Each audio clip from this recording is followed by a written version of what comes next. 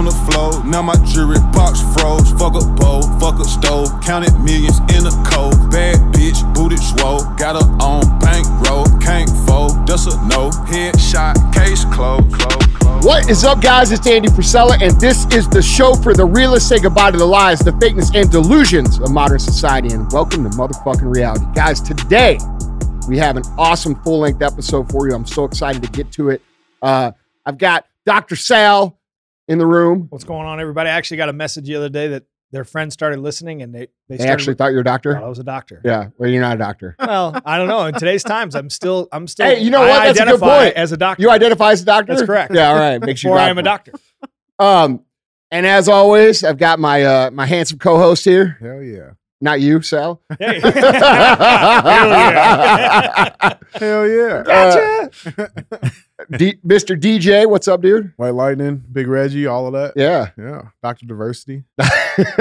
Dude. Are you a real doctor? No. Oh. Not Doctor. I concur. Yeah. Anyway, and we have a very special guest that I am super excited to have on the show. You guys might know him from Instagram. You might know him. You might not ever heard of him before, but he's an amazing man. Mr. Jason Wilson, who is the founder and CEO of Union, which is a nonprofit organization in Detroit, Michigan, that really focuses on developing the young men coming up in the next generation society. Jason has over 14 years of experience in training and developing young men and has effectively reached more than 10,000 youth at the ground level, young adults in the Metro Detroit area. The Cave of Adullam Transformational Training Academy, otherwise known as CATA, is a male transformational training academy of the Union where boys and young men who are emotionally distressed, mentally disconnected, and spiritually in debt gather here to be taught, trained, and transformed into comprehensive men. And Jason is also the author of an incredible book, Cry Like a Man, which explains the dangers men face in our cultural definition of masculinity.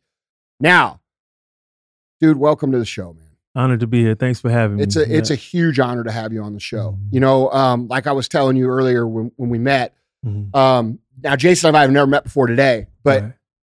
One of the things that caught my attention and that I wanted to bring him on the show to talk about was I came across an incredible clip. This is maybe a year ago, of a young boy who they were doing martial arts. It was Jason and this young boy, and he was crying. He was frustrated. And the way that you handled that young boy, I shared it on my story because I just thought it was so amazing and such a great example of men leading future men. Yes. And that's an obligation that I think has been abandoned by society. It's been forgotten by society. And I just wanted to have you on the show, man, and talk about because we all know the world's crazy right now, right? Yes, it is. We can all agree. We might all have different opinions of how crazy or what's going on. And we talk about those things all the time on the show. But today, what I really want to focus on is what do we do about it? Because what we're doing here as men is leaving a world that is completely corrupt, completely disorganized, lacks moral standard, lacks the understanding of how to provide and achieve and become actual men. And so, dude, I just want to say before we even get started, I'm so appreciative of the work that you're doing. And I hope if you guys are listening to this show and you have young people in your house, you know, you start to realize that, you know, you guys message me a lot and you say, what's the solution? Well, the solution is those young people that you see in your home every single day. And so we got to get on board with helping these guys get to where we need them to be. So absolutely. Thank you. I'm completely honored to be here, Andy, kicking it with Sal and DJ. First and foremost, I'm just blown away by what you guys are doing here. And we just purchased a 15,000 square foot building, and just to learn that, you know, I am on the right path as far as, you know, the principles that we're trying to instill in our community, even with our staff. I mean, I'm just really blown away. So I take my hat off to all of you, what you're doing here. This is truly amazing. It is amazing. You're right. You know, Frederick Douglass said, it's easier to raise children than it is to repair broken men. Mm-hmm. I believe there's truth in that. The problem is that we're leaving men broken.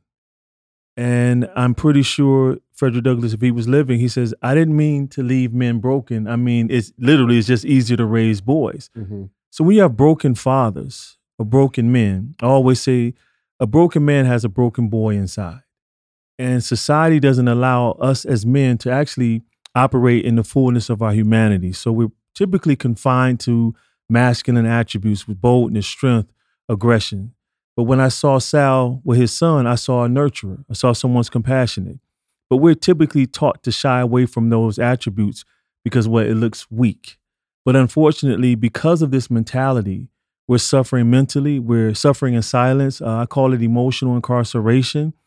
And unfortunately, even though this door to this jail cell is open, we refuse to walk out because of the way society views men. We've allowed, unlike women, we've allowed one adjective to define us, which is masculinity. Women refuse to allow a culture or femininity to define them. They're anything and everything they have to be at any given moment. And that's what we must be as men as well. And so what I do is I start young. I give them the opportunity to be human, to express their fears. When a young boy cried on the mat, he couldn't break the board because it was hurting. But it wasn't pain, it was fear. And I told him, when you get older, we don't typically cry over pain. We cry over hurt, disappointment, or feeling like a failure. And that's what little Bruce was dealing with in that moment. But when I gave him the space to breathe, to process what you're feeling, it's okay to cry. We cry as men. To give him that opportunity to be free in that moment, you saw what happened. He was able to gather himself, push through his fear of failure, and break the board. Dr. William Frey discovered that tears from emotional stress or trauma actually release stress hormones. So when you tell a boy not to cry, you're basically telling him to cut off his humanity. And then we wonder why we die by suicide 3 times as likely as women. I believe in the United States, we commit over 70% of the homicides. 9 out of 10 people who live to be over 100 are women. It's very rare you'll see on Facebook or any platform a man over 100 years old being celebrated for his birthday. Because we identify ourselves by what we do instead of who we are, how hard we can work, working long hours, your accomplishments, this building, my building, what I do for boys. But I learned quickly, if I didn't change that, I not only have an early grave, but if I live long, I wouldn't be able to enjoy life. And so when I start allowing myself, first and foremost, stop allowing the world to define me. As soon as the world can define you, your life has been limited. So you can't define me. I'm a comprehensive man. I'm anything and everything I have to be at any given moment. I'm strong, but I'm sensitive. I'm courageous, but I'm also compassionate. And the key thing is, men, we don't live from the good in our hearts. We live from the fear of what we'll be perceived as. So for me, now that I'm free from this performance-based lifestyle, I could cry here if I need to. I could be a nurturer. I can help a homeless person. I can do whatever I need to. It was a couple. What did the mug say in the coffee? It said alpha female. Alpha female, yeah. And so the guy, I wanted some coffee. He said, "It was you." I said, yeah. DJ said, "You mind carrying?" It says alpha female. I said, "I know who I am." Yeah. And I grabbed the coffee mug. So I'm coffee. I know who I am, and unfortunately, Andy, many of us, we don't really know who we are. I mean, until our 50s. Parts of it. Yeah, we really don't know what we were created to do and why we're here. And that's why many of us, our lifestyles are high risk, man. Mm-hmm. Well, listen, I agree with everything that you're saying. I think the way social structure is structured right now, men have a very hard time. I definitely focus my work on toughening men up, right? Because I feel like there's a lot of softness going around in the world too. Mm. And I think there's a good balance. There's a balance of, you have to be able to handle what's going on, but you also have to understand that it's okay to struggle. It's okay and those are the things that end up making us who we are. Absolutely. I'm interested to hear why you got into this, how you found yourself on this path, because what you're doing, man, you were meant to do. It's very obvious to anybody. What's your Instagram? Mr. Jason O. Wilson. Yeah. That's my handle through all social media. You guys need to follow him because the way he does things, is the way it should be done. Yeah, when I picked you up, I almost said, "Hey, Dad." There's a bond there, man. Like you watch somebody, I'm like, man, that dude's got it. It's amazing you asked that because I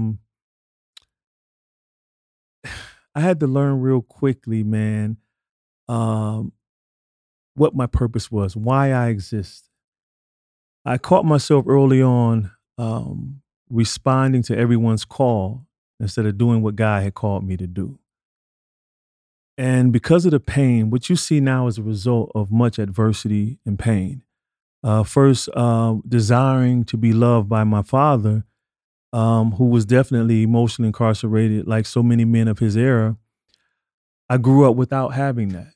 And so what you see also is a desire, something I longed for. So I basically am living for what I longed for instead of what I lacked.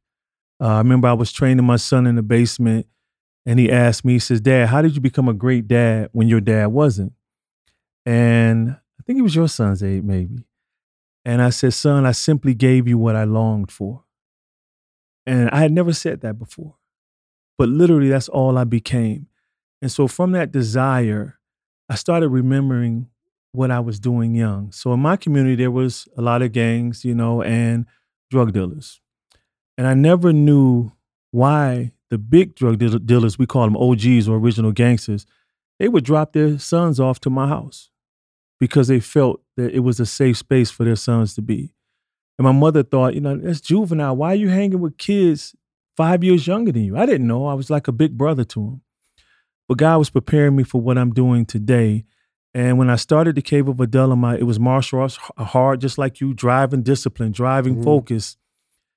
And then I quickly realized when I started seeing the boot camps started falling to the wayside, just crashing, and then lawsuits and boys not really transforming, that our boys didn't necessarily need more discipline. They needed more love, especially in the Black community, because the gold standard was the hypermasculine Black male. And I tried my best to wear that T-shirt, to wear that crown, and it was a suit that couldn't fit me. And so you heard the term thug, you a thug. I made an acronym for that. A thug is a traumatized human unable to grieve.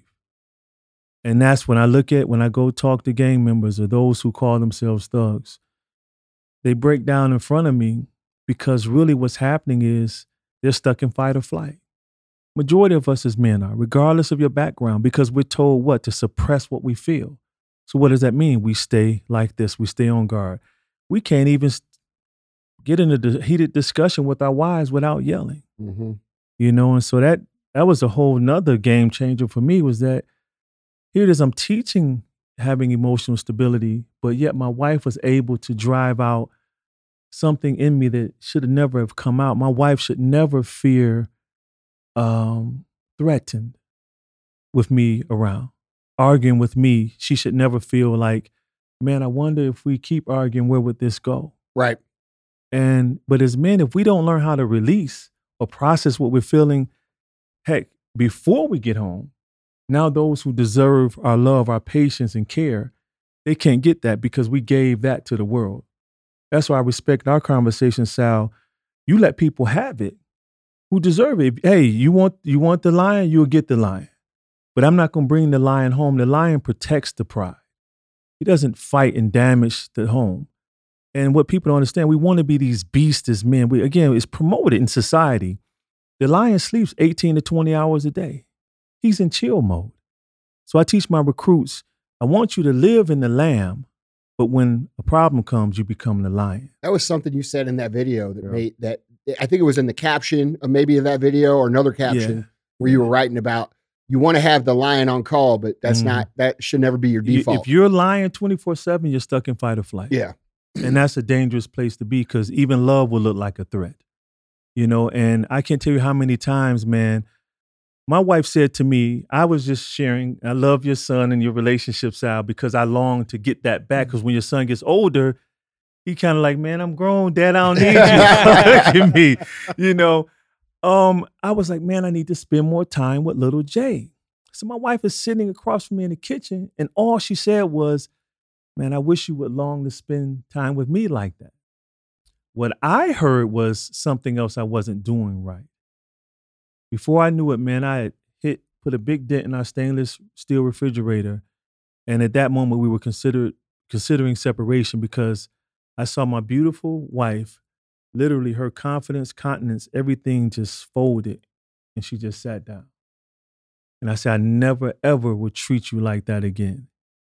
When I learned how to process my emotions, the key thing in the moment, and release them, now she can get the best version of myself. And that's what, man, we want to be free. We know it's a facade trying to be tough 24/7. It's impossible. I tell people, we say to each other, your mom could die, whomever, someone close could pass. And I say, stay strong, Andy. This isn't the time for you to tell me to stay strong.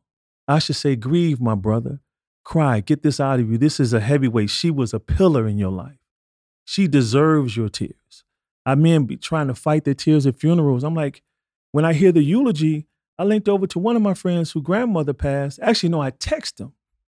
I said, you should be crying right now. This woman was a pillar. She deserved your tears. And that freed him up to grieve. And we all hold it in. And that's what we have to do as fathers. But we can't free our sons until we're free.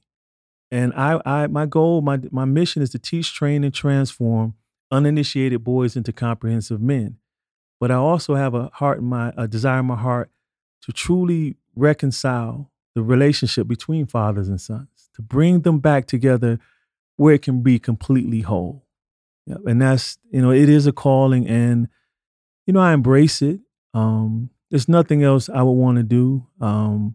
Nothing motivate. Money doesn't motivate me. Fame, you can cut all of this off. It's your work. Yeah, I turned down speaking engagements, Andy. I believe it. Because you got obligations. Cut the lights there. off. Yeah, that's it. That's why I love what you guys do. Yeah. You're still here. Yeah. I told a DJ, we driving, I'm like, they're still in St. Louis. When I saw the facility, man, it gave me hope, because I don't want to abandon my city. Yeah, we don't either. Yeah, we talked about this a little earlier. Detroit and St. Louis are very similar. Yes. We have good places and nice areas, and then we have the areas that seem to be completely forgotten about.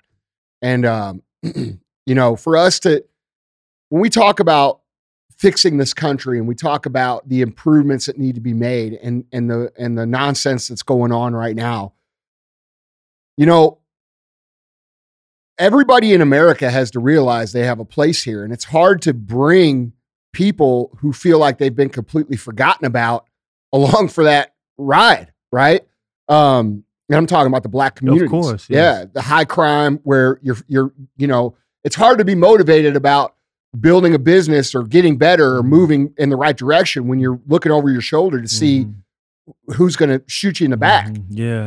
And one of the biggest things that we talk about here is I would love to see our city, sort of like the Phoenix coming from the ashes, and revive and see, some of these wealthy men and some of these wealthy women and business owners here in St. Louis reinvest back into these communities properly and then cultivate leadership like what you're doing up there, so that we can get, because like people tend to think, they're like, oh, well, we just got to put more money in the schools, or we got to put this and that. No, what we need is people that care. We need people that care and understand that what we're working towards and the things we're neglecting now are only going to become bigger problems and harder things to deal with later. Yeah, I mean, I have a saying: if you want to experience real love, first get everything together in the mirror. And that's the biggest issue. Even in the community, you had mentioned, walking through wherever you start a business, like, I tell a story in my book, Battle Cry. We just purchased a 15,000 square foot building. I come out with my son playing basketball. The guy next to me says, someone's trying to kill me. And the Suburban was coming. It was 3 guys. So I didn't know what was going to happen. I say this, I could tell the story, but besides investing in the city, we also have to dismantle what causes that, or what caused that mentality. Because wherever there's desperation, I don't care what background, what community we stay in, as long as there's desperation, there will be crime. Yeah. And until we really reckon with the why and not necessarily the how, when we get to the why, then we can see some change. You know, the work that you're doing, you know, it's you're answering the why. And so the reason another brother would pull a gun on me is way deeper than him needing some food. And that's what we have to get to. Like when the crack epidemic affected the Black communities. Mm-hmm.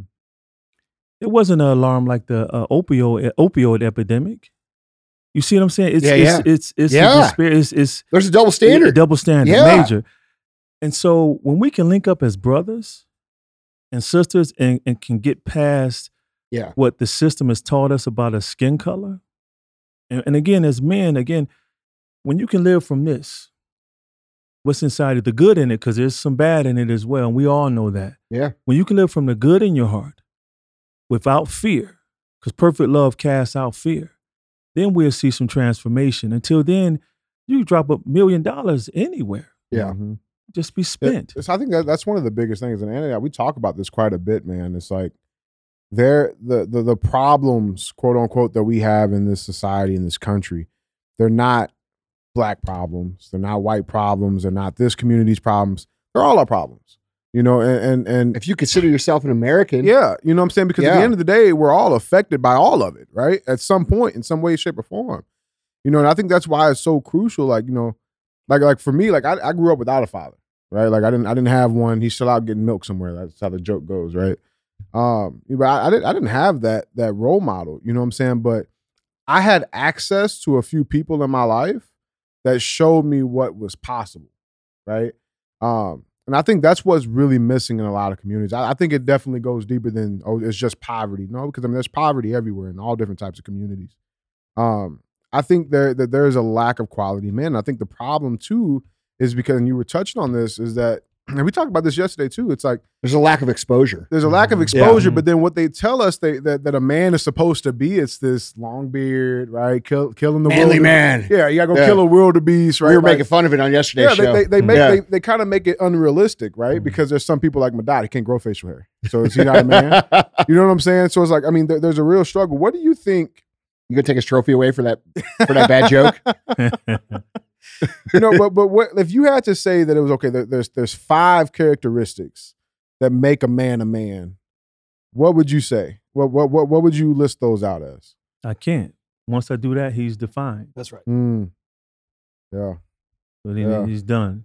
Yeah. So once you do that, you're back in the box. Yeah. I think that's a great answer. I never really thought about it like that. Well, I mean, if you're trying not to be defined, then you define yourself, then you're boxed out, right, to the point. But I mean, you know, I think, you know, humility and ego are a huge growth component that a lot of men never go through. They never get to because of the fear, right? It goes back to the fear. Absolutely. And Jason, because you're afraid of, like we were talking about a couple episodes, what if? Like, what happens if I do this? And what are they going to think about me? And what is society going to think about me? What are my friends going to think about me? And that fear factor, you know, and your ego, because of it not allowing you to cross over into expressing humility, never really lets you get there, you know? And that person that looks back at you in the mirror, the truth is you know what you're scared of. You know the difference between right and wrong. You know what you're afraid of. But the ability for you to call yourself on your own shit, right? And address those problems. And if you're not willing to go through that journey, you're never going to progress. And I think that's when you start talking about, you know, defining who you are as humans, not black, white, pink, purple, gay, straight, we're all God's children that way. And our identity should be making sure that we take care of God's children. And in order to take care of anybody else's children, you got to take care of yourself. And taking care of yourself is understanding who you are and finding who you are. I don't know that you can figure out who you are with not completely understanding who you're not. What about creating who you are? Well, and I think creating who you are is built through figuring out. Because I feel like I'm just, you know, just keeping it real. I feel like so many people I'm going to discover who I am as a complete cop-out to do any work to develop who they can be.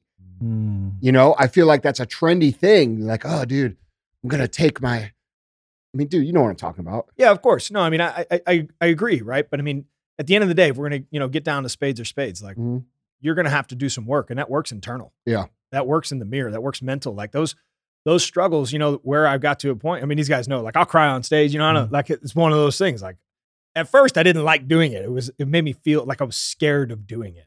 Now I understand when it's coming, like, hey, motherfucker, it's here. Like I don't know what to tell you, but here it is. Once you allow yourself to be seen as human, people, it's not even something that's a huge misconception. I think that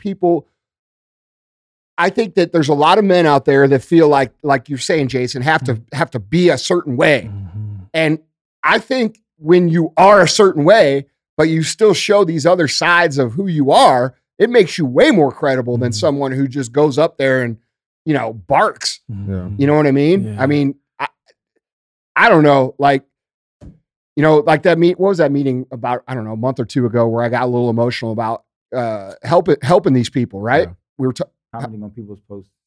Yeah, we were talking about helping people who are in the middle of transforming, and like these people are out there doing this work to become better and do all these things. And I see them post and, they get 1 like or 0 comments. And it's like, what I was talking about was my team, like, hey, support these people. Right. These people don't have anybody else supporting them. And, I got a little emotional because that's important to me. I spent a lot of my life being the fat guy and being someone who pretended that it was okay to be that way and that I was happy with it, which I wasn't. And if you are, that's fine. But I don't think you are. I think you're lying. But,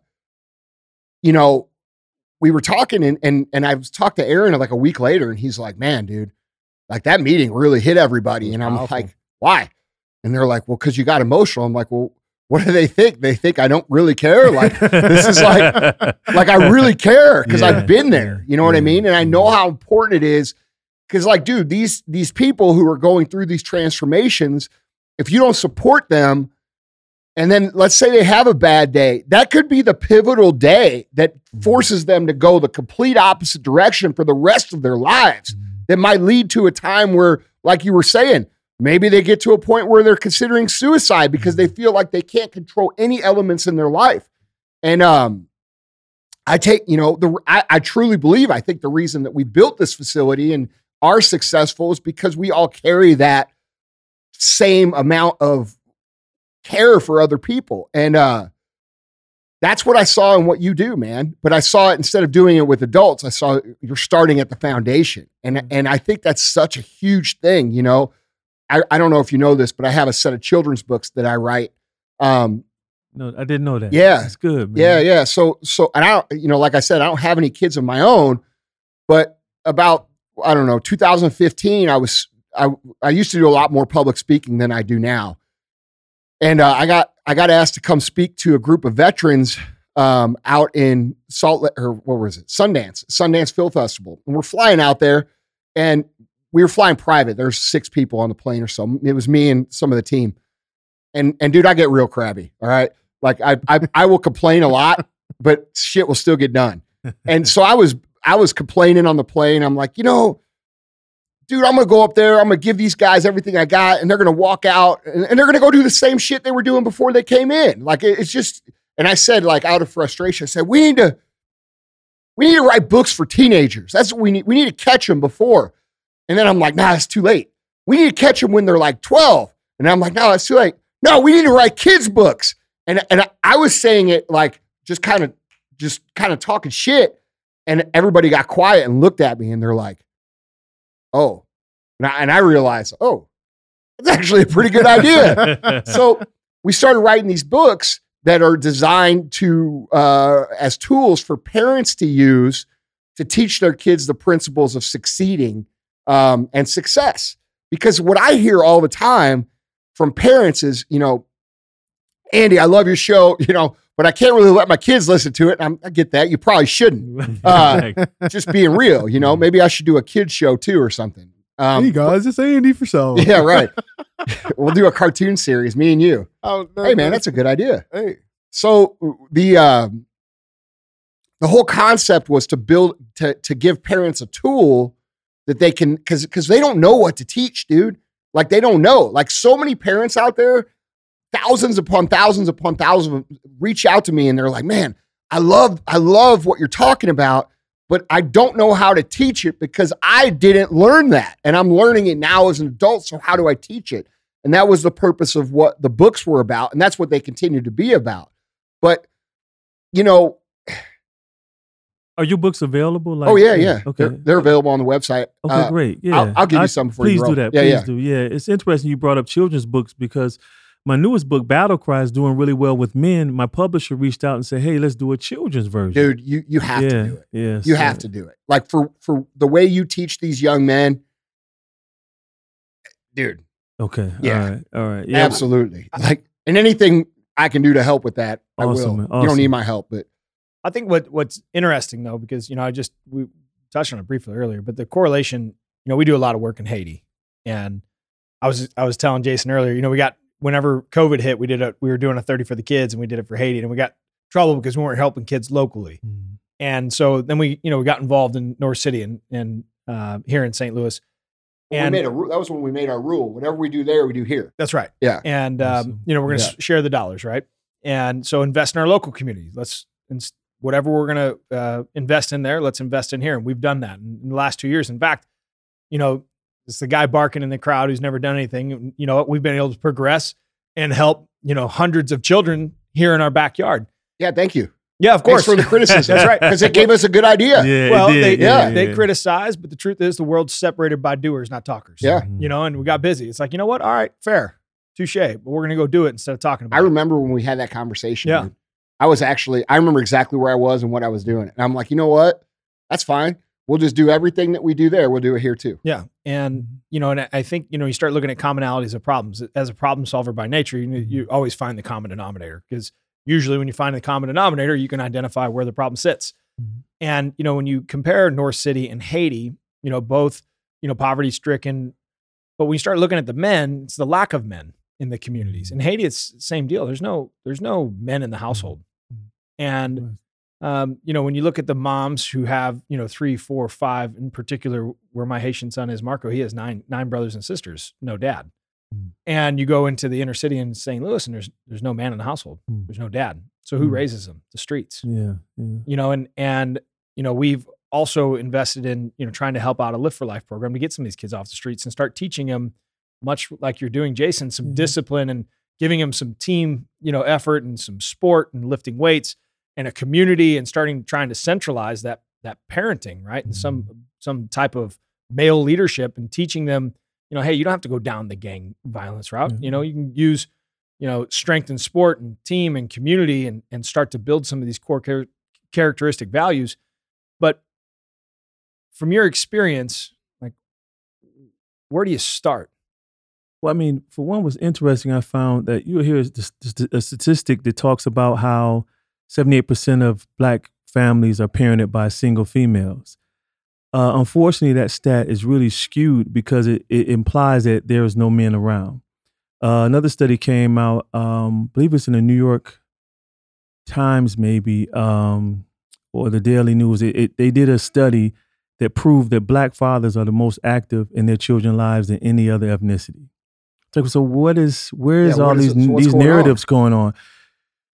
So again, that's what I was saying about dismantling a system. Systemic racism is a system designed to keep a certain group of people in a certain position. And so let me give you an example. I'm on a plane one day, and I'm going through a presentation. So it's a guy next to me, white brother, cool. He looks over, and I'm talking about pipeline to prison, school to pipeline to prison, basically a system where they filter kids from the educational system into the prison industrial complex. So he says, what are you telling me? Prisons are privatized? I said, you didn't know that? Sure. He says, that's impossible. That should be illegal, because if prisons are privatized, that means assets are people. So the only way you're going to get assets, you got to create laws. And he just looked at me. He was like, oh. So those are the things I would need, like you, my brothers, to really hit hard on. Because again, our community truly values brothers like you with the heart to give back. Because you don't have to do it. No, we do have to do it. Yeah, but this is what I'm saying. No, yeah. I hear what you're saying from your own conviction. If we call ourselves Americans, yeah, but no, I get it. It's But our listen, obligation. what I mean is that you don't have to. Yeah. but you do. Yeah. But what I'm saying is, it's the system. As long as the roots are supplying the tree, the branches will continue to grow. Mm-hmm. We keep cutting the branches off.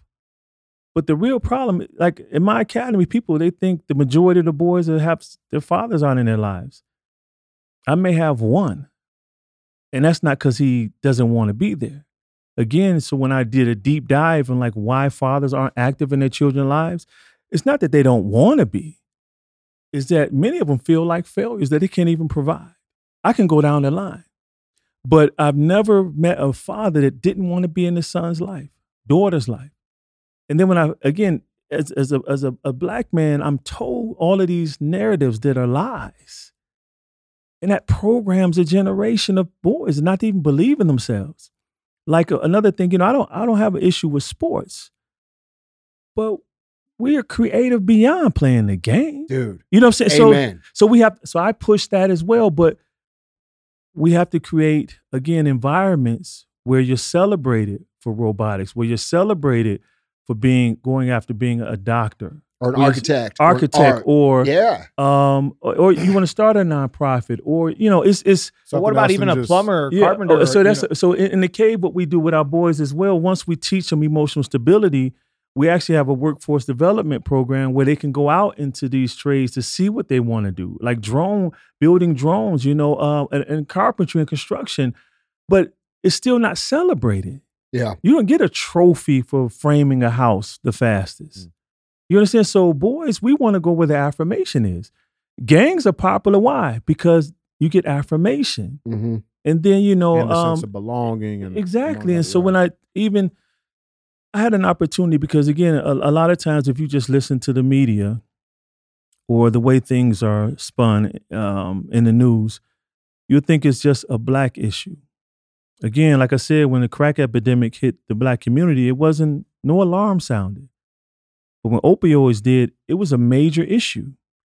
So I had the opportunity to work with white kids one day. It was fun. It's really cool to work with white boys for the first time, because everyone kept saying, why do you only work with black kids or whatever? And that's offensive in and of itself. They'll see a school of all of my students. There's no sign on my door that says colors only. Right. But I bet you don't ask that same question to a white school, martial arts school. Why don't you have any black kids there? Oh, dude, I get asked that every time. You do? Every time. That's good to hear. I didn't know that. Bro, listen, every time I take a photo without any black people in it, I get yelled at and called a racist. Every single time. I receive the opposite of that. Yeah. But that's interesting, right? It's the same guy in the stands. Yeah. You know what I mean? The guy that's not doing nothing. Yeah. So I say that to say, because martial arts, what I love about martial arts. By the way, it's always white people call me racist. but this is what I love about martial arts.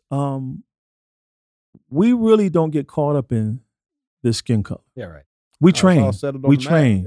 It's the ultimate equalizer, man. But this is what I noticed is that, so one of my good friends I trained with in Aikido Jutsu for a while, and he had told me, he says, Jay, you could lose your job, right? And you'll keep it moving. Your fortitude, you'll just push through. He says, for me, he says, you will hear stories about a banker lose his job, go home and kill his entire family. He says, that's a psyche that you really need to dive into as well, because again, this is one of the biggest issues with society at large. As long as we look through it with our lens, we don't have the empathy for any other culture, because it's just our problem. It's the way we see you. This is who you are. This is how you are. Mm-hmm. But when for me, being a follower of Christ, I had to ask God to give me his eyes. Let me see things through his eyes. When I started having that mindset and that perspective, I was able to deal with things from here, the good. And so when you can, my friend told me, another guy who's Irish American, he told me, he says, Jay, don't believe the nice house, the wife and kids, and the dog barking in the backyard. It's not just a black issue, it's a man issue. It's a human issue. And so here again, we're talking about dealing with the real problem. Of course, resources are needed. Trust me, I know I'm right there. But if you have power and influence where these laws are being passed, where these systems are being basically erected. Mm-hmm. You know, we're really one and we believe that, we need to work together and dismantle those systems. Dude, I agree. And so when you look at a young boy, you know, I'll be clear with you, because you believe that everything is white is right, that you guys, it's easy, you know. And when I was training those boys, I saw a common denominator. They suppress their emotions, depression, suicidal thoughts, lacked composure. One kid was crying so bad just because he left his lunch at home. He didn't know how to navigate through his emotions. Mother didn't know what to do. Father wasn't there. I literally laid on my back in the school floor and looked up to him because he wouldn't look me in the eyes. His name was Barron. And I said, "What's wrong, Barron?" He just dropped his head, crying. So I laid on the ground and I looked up at him and he smiled. I said, "Oh, I see you now." I said, "What's wrong?" He said, "I left my lunch at home." Because I gave him an opportunity to really express what's going on, he performed well that day. How many men are trapped in this box to where they're feeling that way, can't express it, then they go grab a gun and go do something they shouldn't do?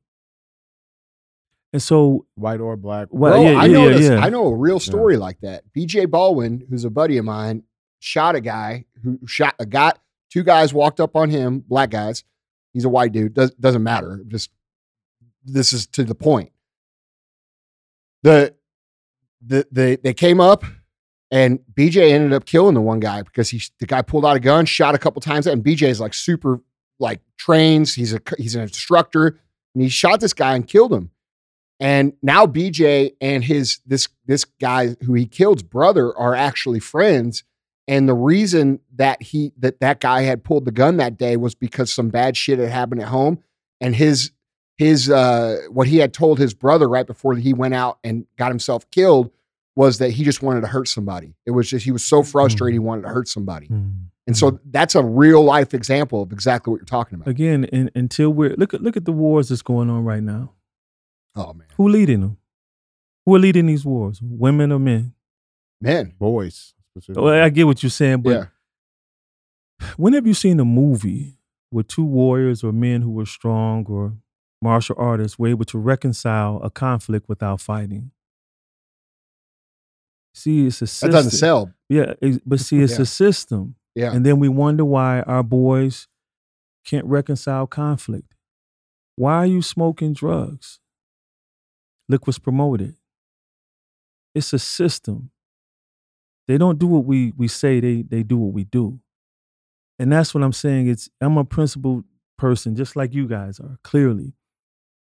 I don't cut branches off. I'm trying to take the tree out. I'm dealing with the roots. I'm going to snatch it up by its roots. I love that. And so that's how we solve this problem. And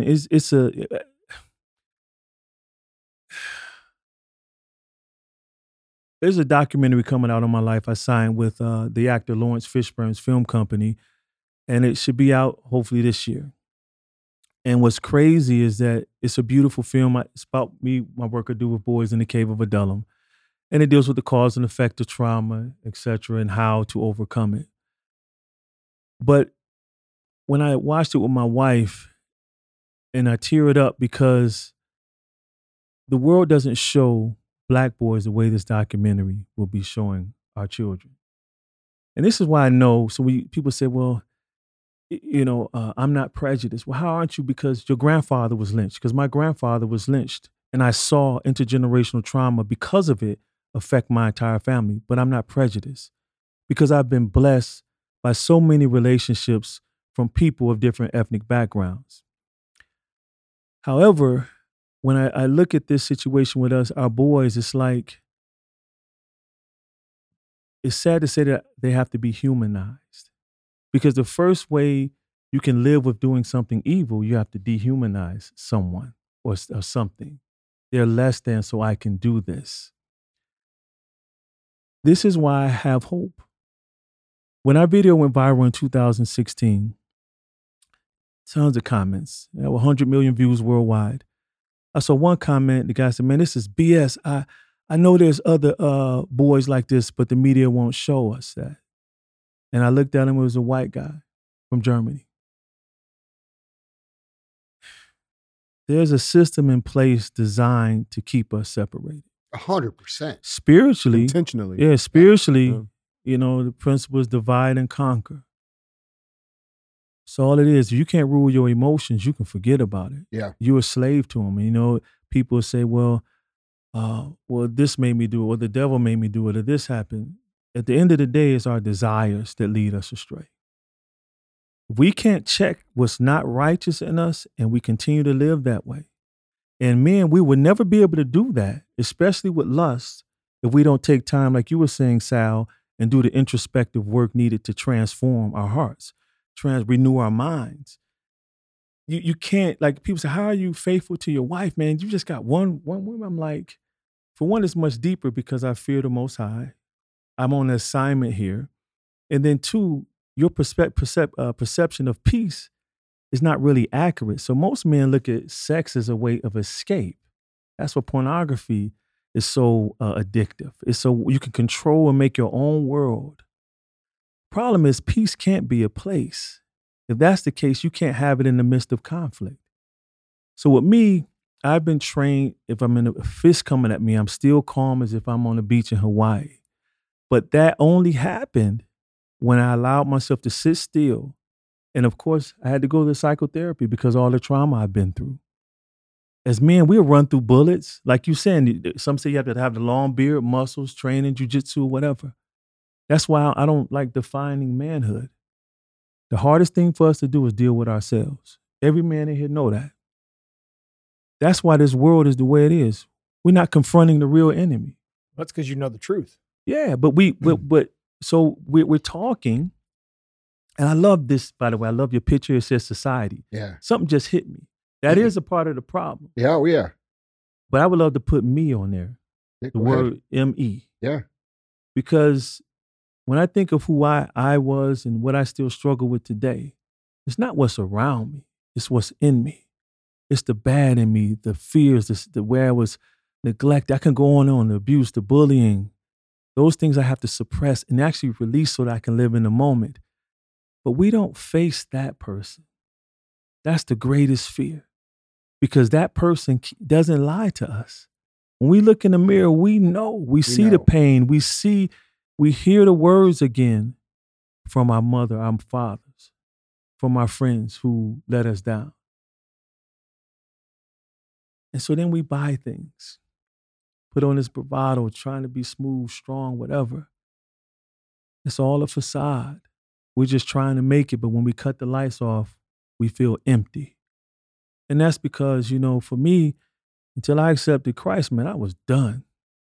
I could go any direction. I was angry this moment, depressed this moment. My wife, a beautiful Saturday afternoon, wanting to go to the park with my daughter. I'm sitting on the couch angry and didn't even know why.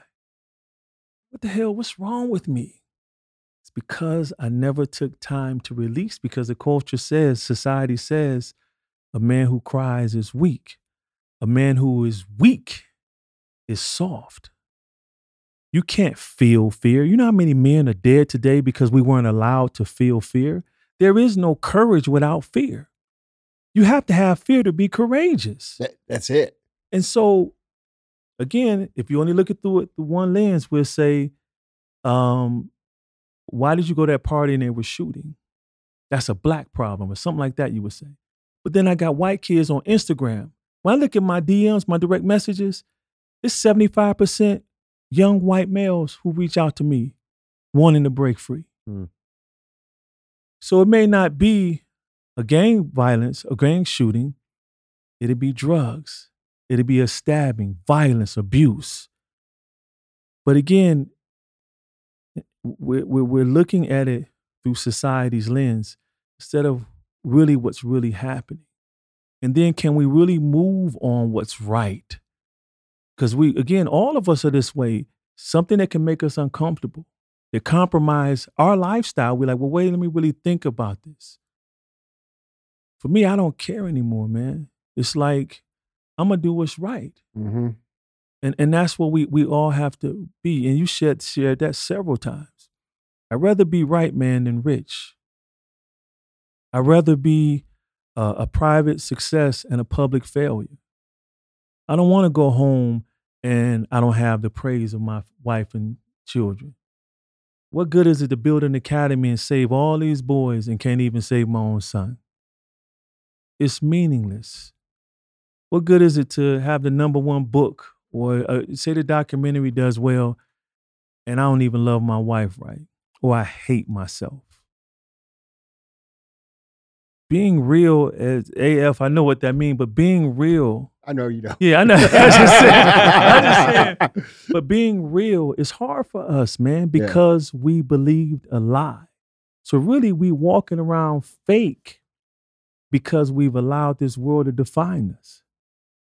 We can't be defined because when you need to be a nurturer, you can't. When you need to be compassionate, you can't. When you need to be sensitive, you can't. When you need to be long-suffering, like I had to with my mother with dementia, combing her hair, doing her nails, filing them. Trust me, I embrace masculinity. Yeah. My mother didn't need a masculine male. She needed a servant son. And I gave her that because I was comprehensive. Yeah, but isn't real masculinity being comprehensive in No, that way? masculinity, see, I look up things. I'm a principled person. Yeah. Look up the definition. It's just a few attributes, such as strength, boldness, aggression, or masculine attire. That turned the light on for me. I go, so wait a minute. This isn't a comprehensive definition of a man? No, women have masculine attributes. Yeah. Look at these women power lifters. I forgot the one sister name who took the car, lifted it up off her father when the jack collapsed. See, we've been deceived. You can't define us. Why do you think why do you think that was? Yeah. Like what like if you could pinpoint a time in history that like said, okay, well, it's hard to do because we saw with we saw it with women, right? They had this Me Too. Because I mean, if you think about women, we think about, you know, oh, they're supposed to be raising the children in the house. They're supposed to make sure dinners are done by 6, right? But then we had this Me Too movement, right? And the feminine movement that kind of took that box off of them. But that right? was it was way before that. That was due to abuse.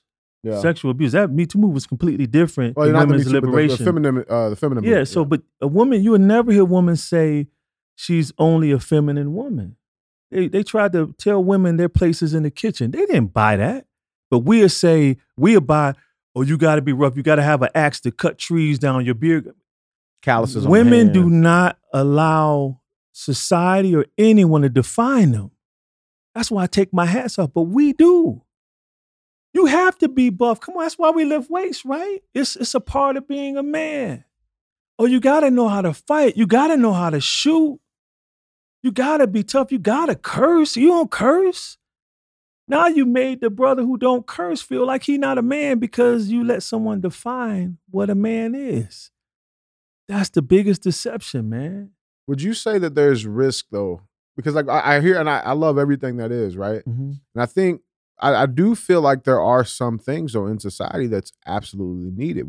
We need strong men right now, right? Like there's a lack of strength. You missing. I didn't say don't be strong. Right. You see what I'm saying? And Yeah. you see, it's not. He's saying don't be only strong. Yeah, Exactly. It's not See, an absence of yeah, strength to be yeah, comprehensive. Yeah. You just got it in you. It's just another weapon in your toolbox. That's all it He's is. saying it's okay to be you, but you got to find you. You got a sensitive spirit. Yeah. I felt it when I got in the car. Very kind person. Was it the Luther Vandross playing? I didn't hear no Luther.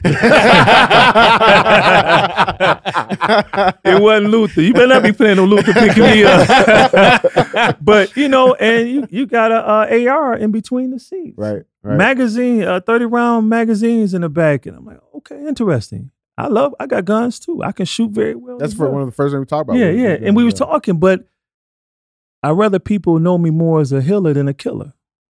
Yeah, 100%. Yeah, so I don't. So and that's the freedom. I'm a teddy bear. But I know. I'm not saying you're not. I'm saying, but could you imagine freely walking in the teddy bear? No, not right now. Yeah, because you think what? Someone gonna try you. Yeah, I don't think it's realistic for the environment I'm in right now. Right? Why? because that's the reality of the environment we're in. I think everybody thinks DJ is a teddy bear. Yeah, But for li- but li- sure. but They listen- just know he's a Until they grizzly bear. fuck around and fuck too. out. So that's to your point. It's I think funny. it's like, I got Lion and Lamb. I believe in that. And that's great. Yeah. So a friend of mine, when I first went home to see his son, he says, "Hey Matthew, this is Mr. Jason. He's as cuddly as a bear and as dangerous as a bear." I love that. That's him. Yeah, and Yeah. that's fine. And so, Yeah. but I try to operate. If I could operate 100% of my life in the teddy bear, I'm with it. I know my mind is clear. I'm cool. I'm not in fight or flight. When that grizzly come out, it's a problem. I'm not just. Yeah, I'm not. right. My claws ain't out because I'm happy. Right. I can't stay like this the whole time. No, for sure. But sure. but that's so again, we've allowed masculinity to be our definition. That's why we can't be tender to our wives. Like we really inside of us. Like for me, man, I'll be honest with you. I grew up where, if a guy was holding a woman's hand, he'd get beat down by 5 or 6 guys. Randomly. Really? Oh yeah. So I saw that. My brothers would tell me, I had 2 brothers who both died, homicide. My second brother who died, he was heavyweight in the drug game. And he would tell me, you can't never let a woman know how you feel. Even your wife should take advantage of you. So I thought that was some sage advice. It almost cost me my marriage. I have to fight today to hold my wife's hand in public because of what I've been ingrained to believe a man is. A man isn't really romantic unless he wants some. That's why we can't really tap into intimacy. We think intimacy means, we about to have sex. No, intimacy is the touch, looking in her eyes, saying you love her without saying the words. We can't tap into that because we're only masculine. You really want to be a great lover, become comprehensive. Now you can express the nurturing during sex. You can express the empathy, the compassion. She have a bad day. I've talked and encouraged my wife while making love to her. It's a whole another ball game. But as men, that's why, I'm hoping one day I can do a Cave of Adullam for men because real talk, we all have broken boys inside of us. Regardless of our backgrounds, color of our skin, we're all walking around hurting. And I would love to one day to truly be able to give us that freedom that we desire and deserve. I think it's your calling. Yes. 100%. Yes. I mean, it will only take 5 minutes of speaking with you to believe that. Yeah. I almost feel like I'm not good enough to talk. It's kind of funny. I'm listening to Jason. I'm like, man, this guy's fucking dead on. Oh man, shoot. Me and you talked the whole I know, time. He I should have know. had us recording in our Well, I conversation. know, and Yeah. I think I find a great deal of comfort in your thinking because I'd like to think I think very linear to that, and I really didn't start living. I had an accident. I broke my leg at a collision home plate, and because I was identifying as a male professional athlete, right, and that was who I was, and I was going to run. I was out running at night. I was playing. I was never really living, and it was the term, the societal standard that I had learned from playing. Like I was going to act like a big leaguer. I was going to act like a professional baseball player, and that's kind of how I had to assume the role. Well, really, what I was is a dirtbag and an asshole, And I had assumed what they did was incorrect. That's just the truth. And when I broke my leg, I always say, God took that from me because I wasn't treating it correctly. And, it was a conversation that I had to have with myself and understanding like I was given the opportunity. I just didn't take advantage of it. And because I didn't take advantage of it, he took it away from me. And, I think through that progression of life, because that was kind of when I started to make some turns, when I started to realize, I needed to identify who I was going to be by figuring out who I wanted to be, and when I start to see my life progress from that moment, and that's why I was saying earlier, like a lot of times you got to figure out who you're not, and I wasn't really happy, right? I was playing a role that I thought was what Cool. a big league base. That's right. I was so worried about impressing society that I really wasn't focused on fulfilling what I wanted to do and who I wanted to be. And a lot of that was, you think back, and Aaron and I growing up from a broken household, I was not the man that I wanted to be. I was playing the man that I saw. And, when you look at how I want to go through life, fixing that emotional connection, is there's not defined roles in my household. You know, I will cook and clean, and my goal is to do it better than she does, right? And that's just the competitive Actually, spirit. she builds, right? What's that? Your wife builds, from what you were telling me. Oh yeah, okay, Awesome, but that's the competitive side, you know. And it's like I'm going to do the job, and I'm going to do it well. And you know, I have like in my own little, I have a +1 theory now that I have 3 kids, and you know, and I think this is, you know, You're going to add another +1? I would probably at this point, knowing kind of what I got, I would consider having another one. But you know, Rocky's going to kill me. No, but I have 3 children, you know, and eventually two trees are going to go from the forest, Rocky and I. And if we have +1, we're going to leave one more good one than we took, you know, from the earth.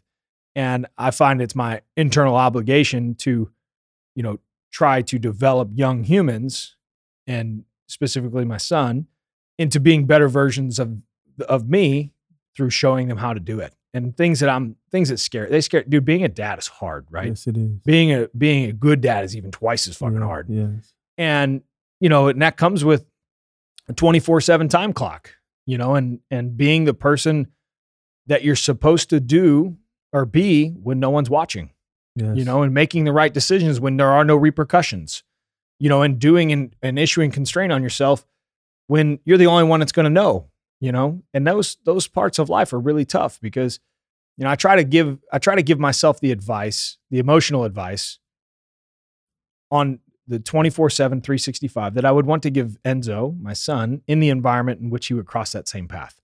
And I try to put myself in that place because it's the only place that I can give myself the truth. You know, like the best advice I think comes from father to son, because you want better for them than you want for yourself.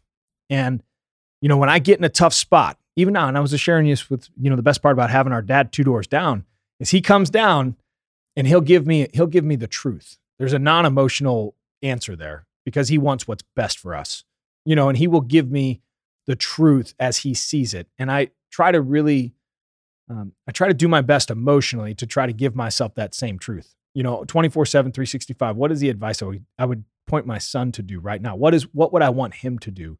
And then I try to replicate that action. And through that, I've had to go through a lot of emotional things because, you know, you want to raise a son that's great in sport. Well, I realize like sports don't identify him as greatness. Say that. You know, That's good. and not only do they not identify him as greatness, like I want him to be competitive, but I want him to be compassionate.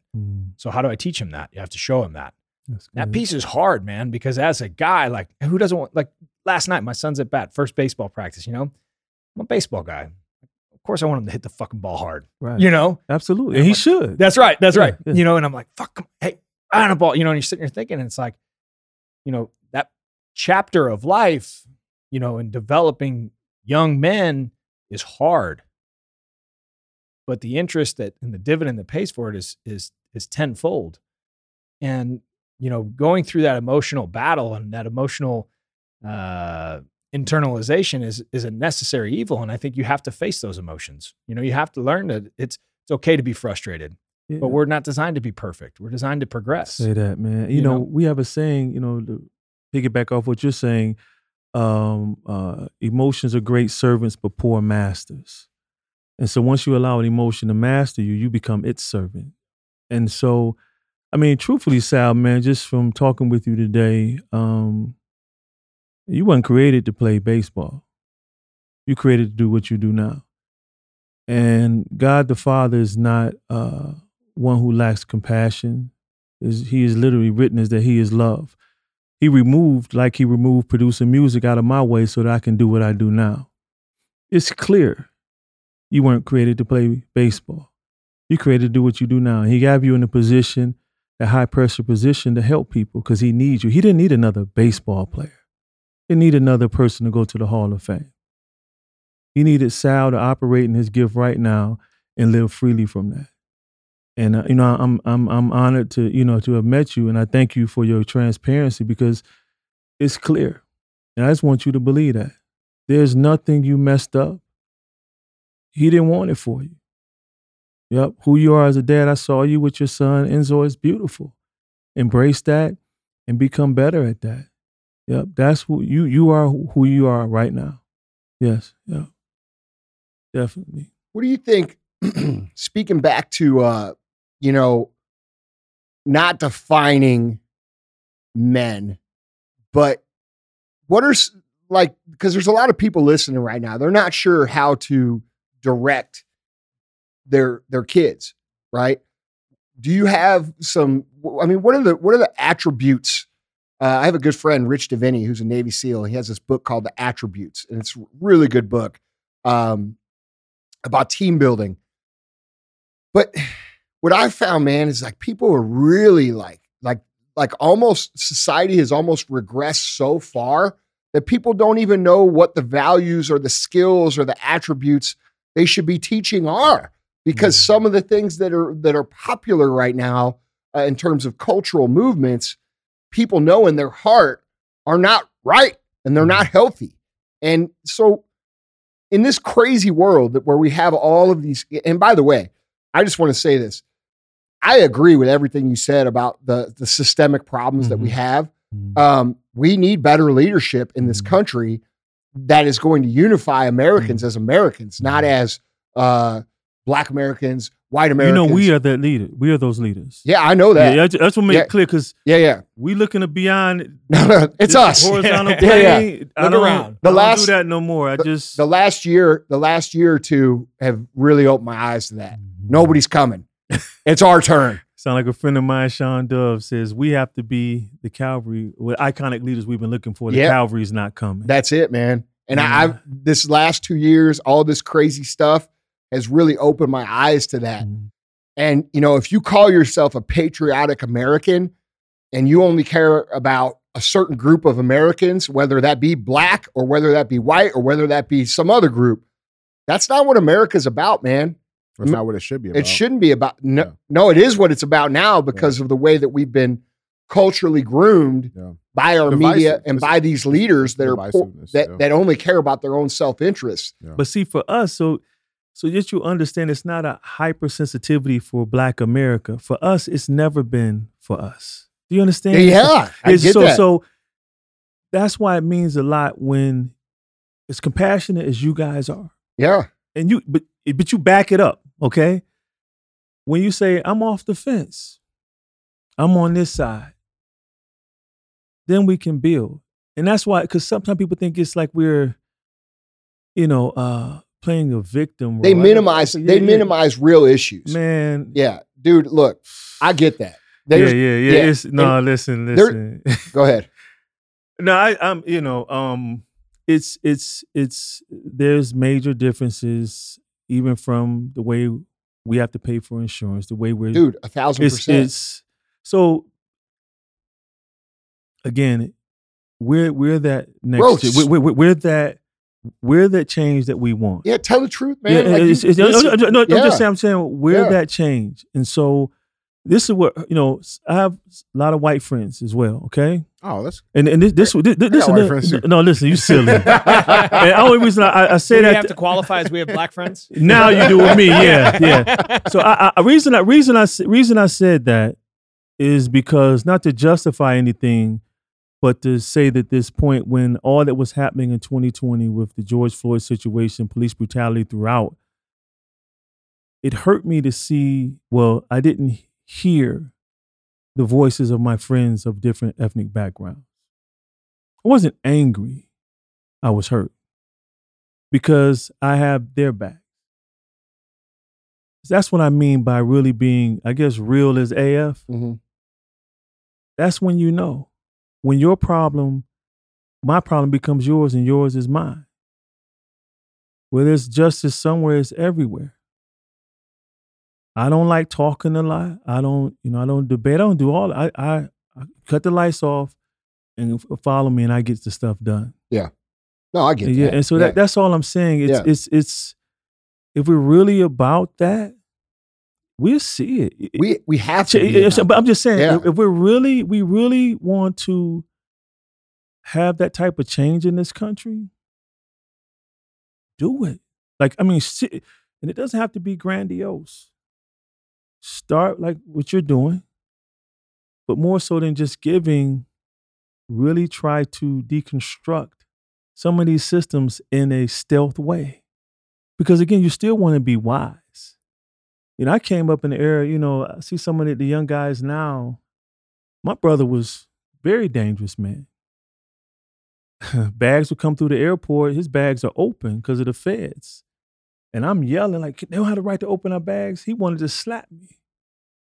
He says, do you understand who they are and who we are? So everyone wants to be streetwise and tough and all these other things, but then you lose everything because you're so emotional. You can't let an enemy see you coming. You have to strategize. So once we get the hearts together and the minds renewed, these people have to come together and strategize in such a way where what we've worked hard for won't be compromised, but we'll see change. Can't be an emotionally led leader. You're done. You'll fall for anything. And that's all I'm saying. It's like, I'm so sick of talking. I'm tired of the games and, you know, put up or shut up. Yeah. I mean, straight up, because I did it. I'm not even qualified to be a CEO of any nonprofit in this country. Nobody's qualified. Nobody's qualified to do anything. But let's check it out though. I barely have my high school diploma. Yeah, me too. Yeah, okay, that's okay. Yeah, but look what's happening here. Yeah, I did it though. That's all I'm saying. It's like I'm so tired of the talk. Mm-hmm. If it really doesn't matter, if it's really not about this, if it's really not about you losing a position or someone gaining it, let's do it. What do you think some of the changes that need to happen? What are some of those roots that got to get pulled up? I mean, like that. It's because I can tell you from my point of view how it looks. This is what it looks like to me. Yeah. It looks like we have, and this is how I see society right now.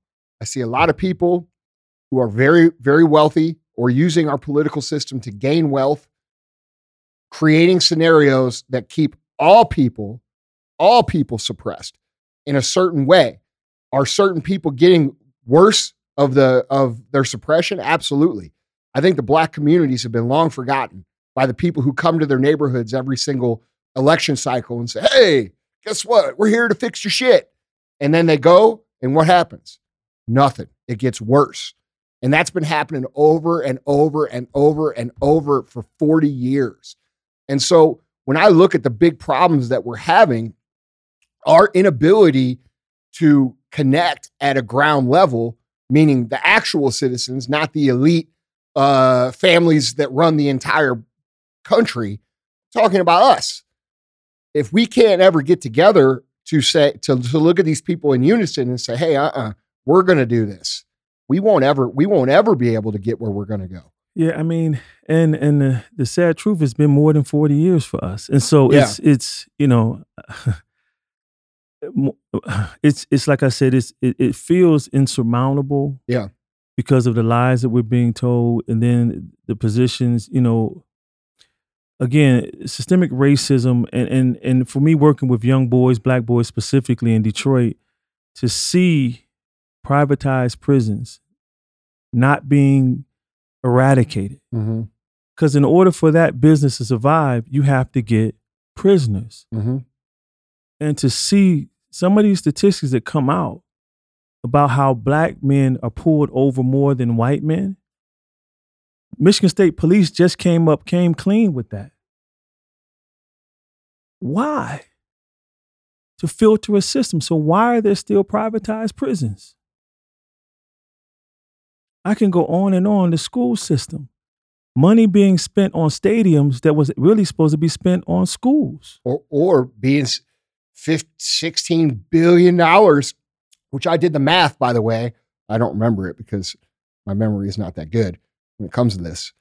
But it was $16 billion sent to Ukraine. Okay. Now, if you take that $16 billion and you divide it, let's see here, by the top 55 metropolitan areas, you end up with almost $300 million per metro area, the top 55 metro areas that we could be putting into our inner city education. But we can do that same math when we build out the Wall Street. Oh, dude, I'm with you. Okay, so again, so we're cutting off branches now. Yeah. You see what I'm saying? Yeah. that's something that's going to keep happening. Yeah. I'm with you on that. That's what I'm saying. So we Yeah. have to uproot the tree. Mm-hmm. And that's the biggest issue. And it's so many issues. For me personally, I know where I'm starting at. Mm-hmm. It's first for me, I need to. Well, you're doing your part. Yeah, but this is crucial. I need to help people that in my influence release trauma. Stop allowing trauma to time travel so that the seeds that I'm planting can finally take root. And then we can water them and grow. That's one thing that I'm doing. Mm-hmm. So when you have a great evil that's been established, you have to knock its base out. And it takes time, and it's going to take a lot of effort together. But again, just talking about, like you just did the map. I did that before with when they bailed out Wall Street and when of 2008 when the housing market collapsed. But then I quickly realized it's a system. It's a system. How much of that $16 billion you think's even getting to Ukraine? But I don't go there. Right, I know. Yeah. Those are hypotheticals Right. and assumptions. I can't entertain that space. It would drive me crazy. And so That I explains a lot I only deal with what I can directly impact and change. That's why I'm effective at what I do. I'm not a politician. I don't know a lot about what's really going on. I study. I have friends that do. So I ask and I learn, but my specialty is helping boys and men navigate through what's going on. If I can do my part as someone who is in politics, someone who is in the criminal justice field, someone who is in government that's righteous, and you do your part, I don't try to do other people's job. Yeah. Or callings. I don't answer no one's call but mine. What God called me to do, I'm doing that. However, if I can have a platform to put the right people who can speak on all these issues in that position, if we really want to get change, okay, let me bring the right people with me and let's really dialogue and let's leave the table with some concrete strategies to bring forth change. But far as just, I'm telling you, I did that, man. And I lost focus of what I was called to do. And I made the greatest change when I just said, you know what?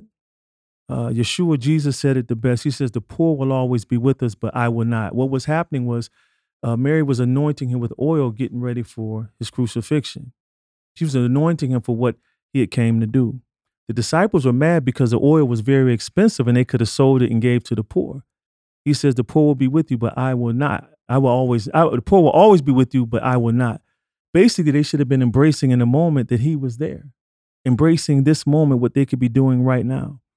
So for me, I've learned that there will always be evil, period. As long as there's good. Well, not even that. Like, again, spiritually, it's written that the ruler of this world is Satan. People don't even know that. It's written. That's why the good always catch it here. You ever notice that? I could build a rocket ship out of wood to sell drugs and I wouldn't have no issues. It would land on the moon, whatever. But let me try to save a family, pour into kids, like you're doing, go to feed children in Haiti. You'll catch more hell trying to do that. Because it's much more than what we see in the natural that's happening as well. I agree with that. Yeah, bro. And so, again, if conversations are great, I like action. Yeah. And so putting the right people, the right hearts together who are specialists in their field, that's how we can really get to the solution. That's why I don't speak on a lot. I speak on what I do. Yeah. In reference, you said, in a George Floyd situation about get off the fence and speak. You wish your friends would have done that. Mm-hmm. What do you mean? What do you wish your friends would have done? Basically, well, I won't even say I wished. I just say it hurt that they didn't say a word like, this is unfair, or this is evil, this is unright, not right. Even when we protested George Floyd's death, it was beautiful to see all of the cultures gathered together.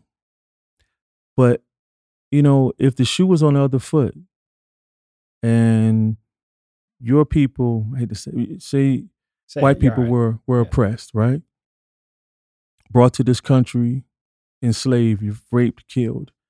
Then when you get out of slavery, you try to establish your own city, then it's bombed like Tulsa, Oklahoma. It's constant, always tearing you down. And then you see a man basically die because an officer has his knee on his neck and he can't breathe. And I'm your friend, and everyone on social media is talking about it. And I love Sal. I eat dinner with Sal. We talk, we play games, we go to the gun range together, and I don't say a word. That says a lot to you. Silence sometimes is louder than the bomb. And that's what hurt. That's when you say, maybe we really aren't together. I see. I got a problem with that a little bit. Go ahead. Mike Brown happened here in St. Louis. Yes. Okay. And I actually know a lot of police officers that dealt with that guy, and he was a career criminal. Mm-hmm. Okay. Earlier that day, he had robbed a convenience store, actually like 5 minutes before the incident happened. All aside, shouldn't have been shot. Should have never happened. Mm-hmm. Okay. Totally agree. Black Lives Matter started here in Ferguson, the organization Black Lives Matter. And it's funded by a guy named George Soros. Okay. They took all these millions of dollars from all these people here in St. Louis and they're gone. That was 2014. So when George Floyd happened and everybody was saying, give money to BLM and Black Square and this and that, I had already observed what Black Lives Matter, the organization, was about. So I said, I'm not fucking posting that because it's not the truth. Now, Black Lives Matter, the cause, the statement, amazing. I agree. March all day for that. I will march all day with that 100%. But I can't be sucked into a propaganda play that is designed to steal money for causes that have nothing to do with this real cause. Okay, you're missing the principle. No. Okay, listen. No, hold on. Okay, go ahead. Listen. When I didn't post that Black Square, I had hundreds of people calling my company. I had people in my DMs calling me a racist, calling me every name in the book that there could possibly be called because I knew better than to promote an organization that was named creatively BLM, Black Lives. Who doesn't agree that Black Lives Matter? Everybody agrees that Black Lives Matter.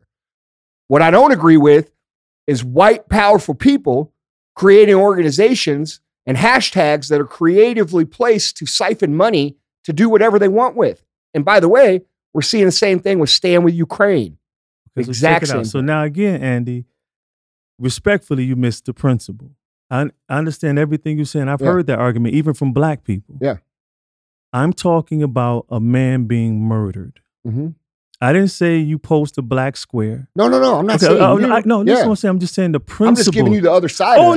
But that's really not where I'm going. I hear what you're saying. Yeah. I'm talking about a man being murdered for whatever what was he accused of doing? I think passing fake checks or something. And I've seen my white brothers point guns at police officers and they don't get shot at. So now, just let me just finish this point. So what I'm saying is this. I'm saying that for me not to hear one thing, you ain't gonna post a Black Square and say this is not right. No, it was definitely not right. Okay, but that's all I'm saying. Or let me go a little deeper. You can actually go back to our show. Yeah. I told him. This is okay, no, I'm not saying you guys are. We just talking hypothetically. No, I understand. Yeah. I know who you are. I wouldn't be here. But listen, you guys, listen. Great. What I'm saying is, I didn't get a personal call. Yeah. See, it's well. In all fairness, we didn't know you yet. He's tripping. But you see what I'm saying? I understand. I'm talking your on a point. personal level, and so that's why I say again, you got branches and you got the roots, and we're cutting off branches, and we're complaining about this big old tree, and we're just cutting the branches. Mm-hmm. I think Andrew's point though is it's a system, and that's he's identifying. We're being manipulated. Correct. Yeah, manipulation, and that's a whole. That's okay. Yeah. Now, so listen. So again, that's true, right? It's not the principle of what I'm talking. No. Yeah, I think every single person listening agrees with exactly what you're saying. That was disgusting. Yeah. It made everybody upset. It caused so much problems in society that we are still now dealing with divisiveness based upon this exact scenario. But even the principle, Andy, of what I'm talking about, how my friends didn't say anything. Yeah. I'm not even talking about that. I'm still down here at this base level. Well, what should they say? Because like that would be like I would feel weird. Like I'm just being real. I mean, I'm sorry. Like let's say this happened, and let's say this happened, and like what do I say? Hey Jay, man, you know, this first of all, this is messed up. Identify with what you're going with, your pain. How can I support? Yeah. Same thing we do when there's chaos in other countries. Yeah. No, it's reasonable. Yeah. So that's us. No, it's not even that deep. I was just talking to you as my brother because you asked a question. I just want to answer that. No, bro. Yeah. Look, this is good to talk about. Yeah. Oh, yeah. No, for real. I think that people have to see this conversation go down or hear it to understand. Okay, like where does because my point being is we're on that side of the fence, so there's no, in my brain. My point, my whole point in it is that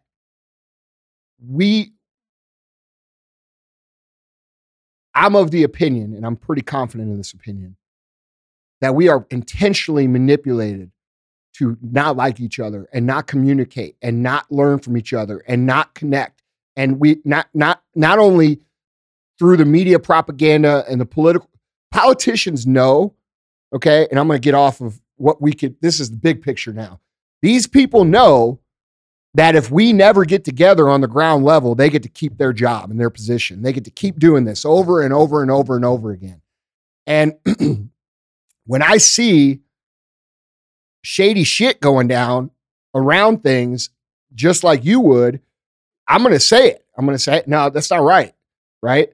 And my whole point of bringing up, what do you say, is like, I'm being honest. Like, what do you say? And I appreciate that honesty. I mean, you know, and maybe some of my friends didn't. And it's not like we're not close. Yeah, it's coming from a white person. Yes, it's a hard. Like I wouldn't know what to say to an individual. And I had to. Like now, if that was your brother, that was a family member. Okay, I can understand. But that. I consider anyone that I'm close with. If you're with me and I will fight if something go down, you're like a brother to me. No, I was talking about like if George Floyd was your brother. Or I got you. Know what I'm saying? And I received that. I do receive that. Yeah. But that's why I'm okay with saying, hey, did I take this wrong way? But this is how this bothered me. Yeah. And that's why it's important. I think people are afraid to have dialogue at all, man. Because it's emotionally tough. So if you're not used to expressing your emotions and releasing them, you can't deal with feeling hurt. It's going to come off like, man, you done pissed me off, dog. I teach the men I work with, tell this brother when it's some beef going on, tell him he hurt you. Why?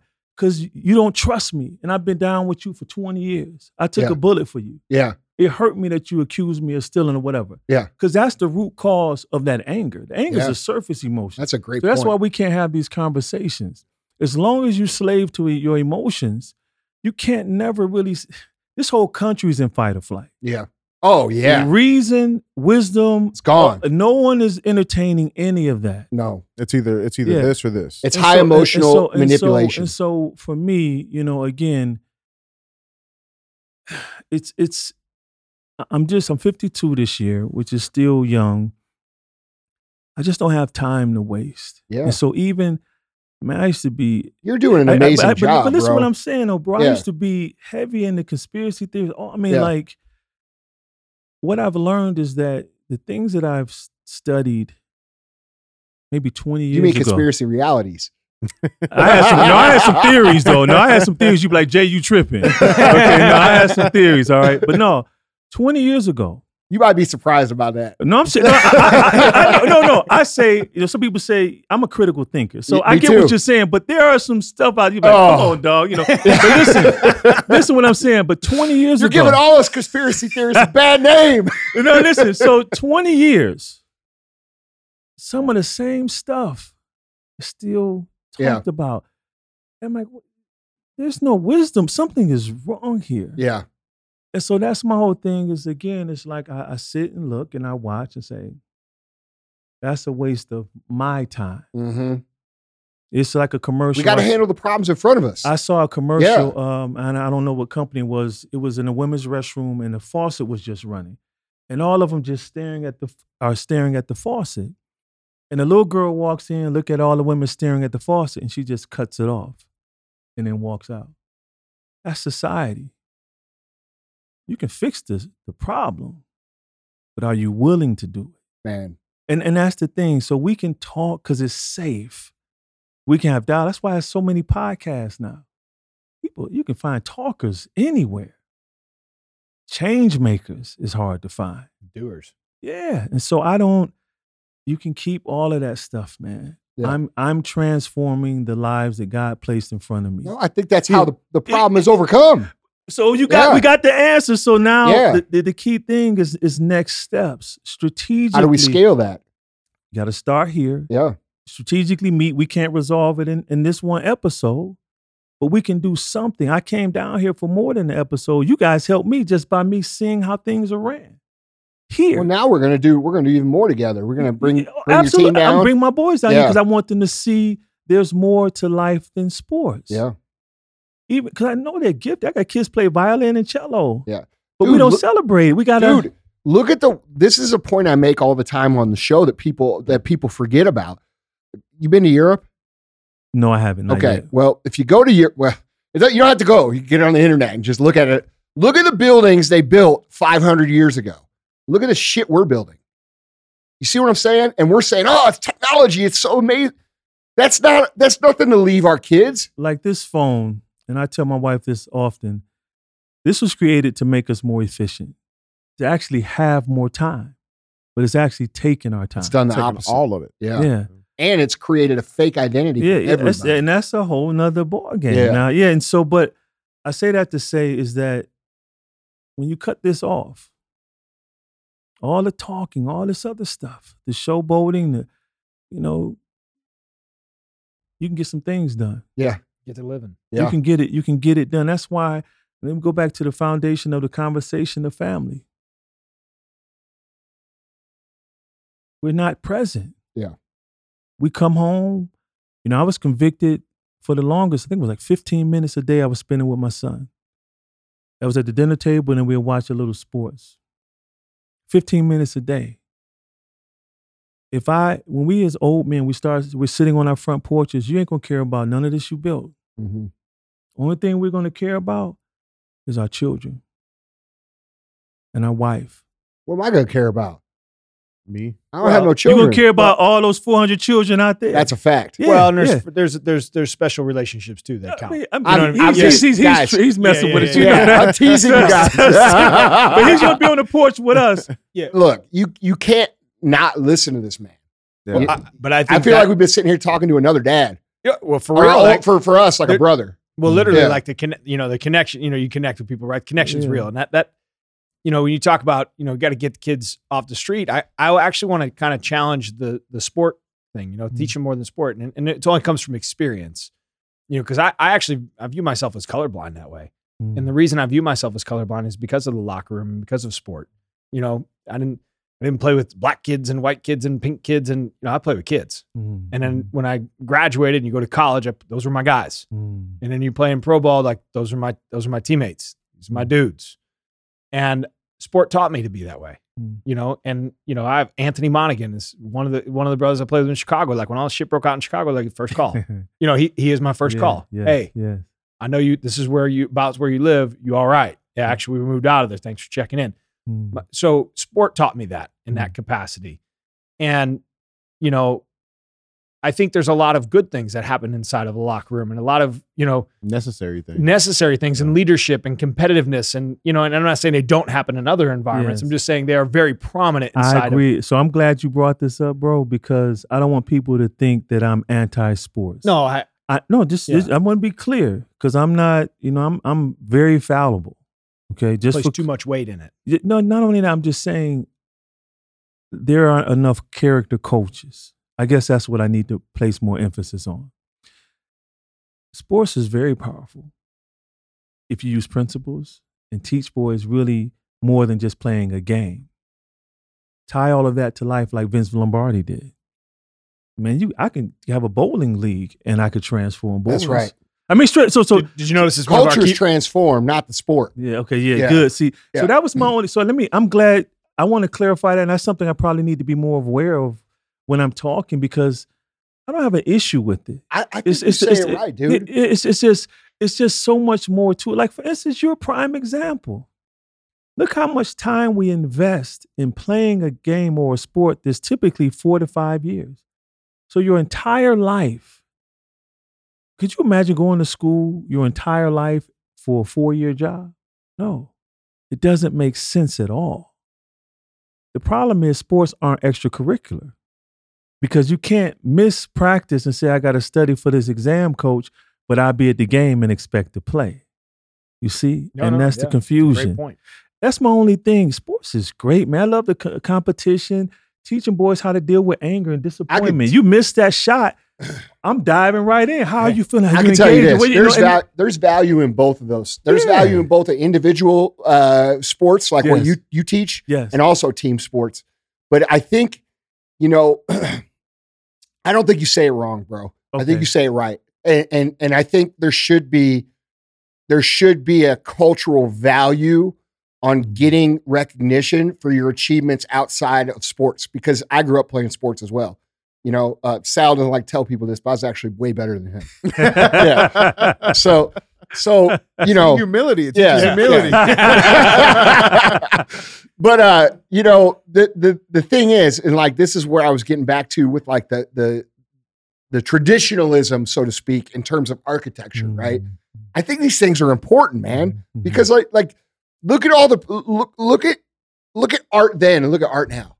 What's considered art now? Like, dude staples a hot dog to a wall and it sells for $2 million. It's like, bro, come on. Yeah. Like a blank white canvas. Yeah, dude, it's like a big troll. Like everything's a troll or a joke. And what the world that we're leaving, because we value a very small amount of things to I get that. Yeah. You don't have to sell it no more. No.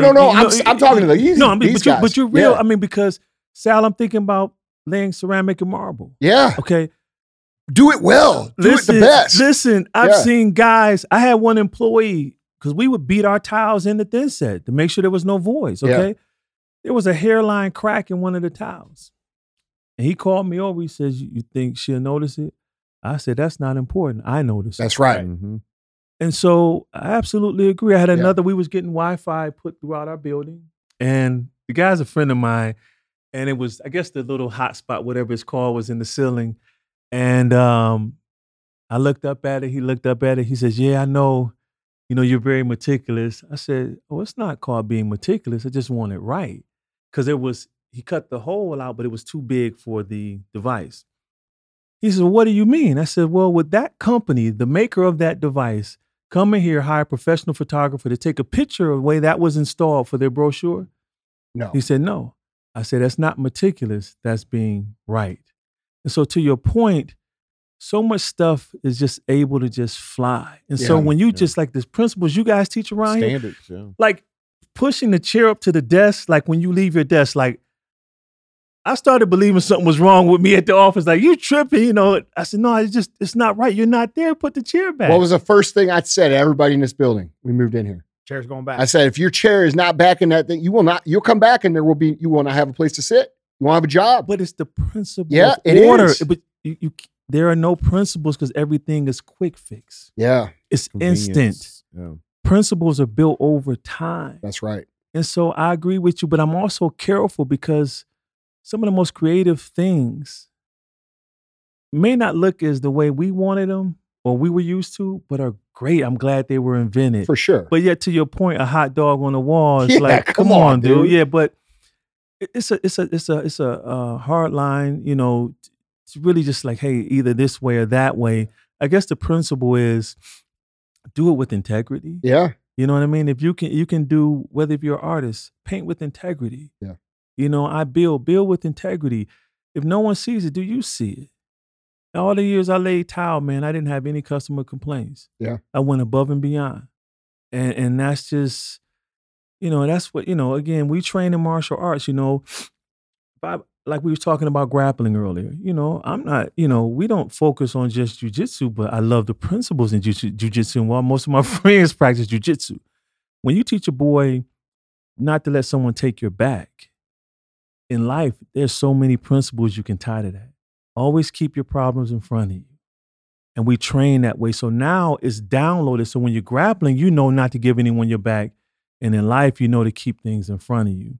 And that's why when you teach principles, it may take you longer in the cave, but you can go in the gym and train and pick up from another teacher. Like, man, how do you learn so fast? because I know the why to why this works. And that's the key. And as men, we have to teach our kids patience, the long road. Like my son, I didn't know my son, man, I put pressure on him to perform. Because unknowingly I didn't, but because of all the things I'm able to accomplish, he's like, man, I can't do nothing. You know, dad can do it instantly. And it hit me one day. I said, oh, son, I get it. You're looking at the finished product. My daughter saw the work. So my daughter, hardworking, she handles her business in California. My son sees the finished product.